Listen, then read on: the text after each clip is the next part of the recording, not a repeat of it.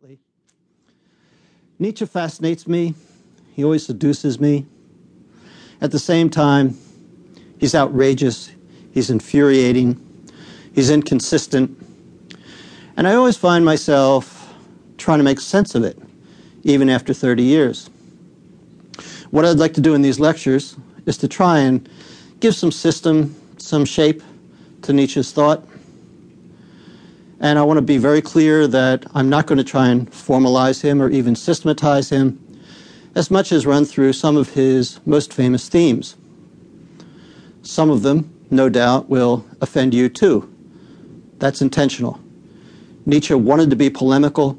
His whole philosophy is aimed not at presenting a worldview so much as making us think, and in particular, making us examine ourselves and ultimately love our lives.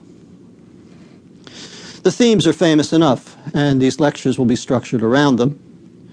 First of all, of course, there's the infamous doctrine of the Übermensch, the Superman, an almost cartoon-like character that in fact plays a very small role in Nietzsche's actual writing and is made famous more by George Bernard Shaw, who wrote a parodic play of him, than by the real centrality in Nietzsche's philosophy. Nevertheless, it's an important doctrine, and it helps us to understand some of the ways that Nietzsche was thinking.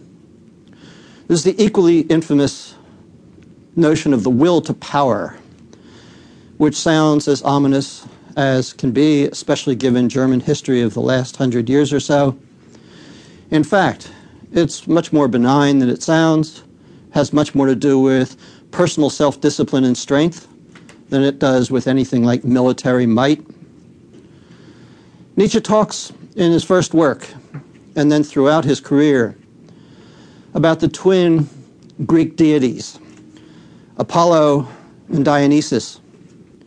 In his first work, he talks about the Apollonian, which is the individual, the rational, and the Dionysian as the sort of frenzied, orgiastic sense in which we feel ourselves as part of life flowing through us. And of course, that's going to be an important image throughout Nietzsche's philosophy. There is his attack on Christianity. When I made a trip to give a lecture in North Texas just a couple months ago, I was informed very somberly over dinner that Nietzsche was the Antichrist. That's not quite fair, but perhaps one could say he's anti-Christian, or at least he's certainly anti the kind of Christianity that he saw around him.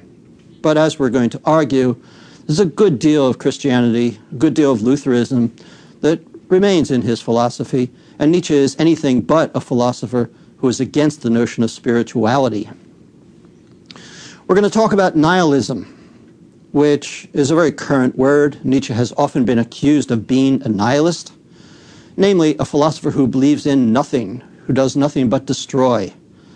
What I'd like to show is that exact opposite is true, that what Nietzsche attacks are mainly values that he considers both popular and nihilistic, values that ultimately, as he puts it, devalue themselves.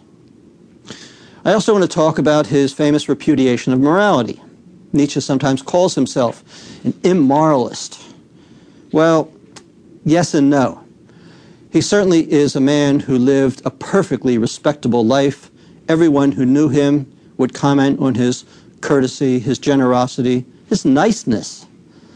But nevertheless, what he says about morality is often very harsh.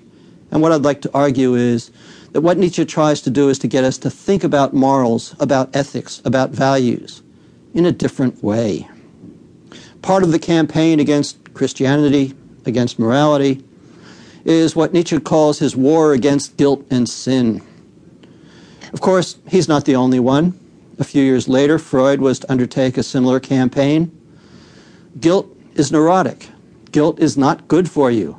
Guilt is not simply taking responsibility for your actions, but it's putting a metaphysical weight on them that they don't deserve. We're going to talk about Nietzsche's fatalism, his love of fate, what he calls amor fati.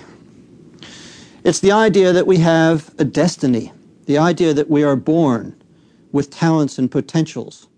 And the idea of his philosophy in many ways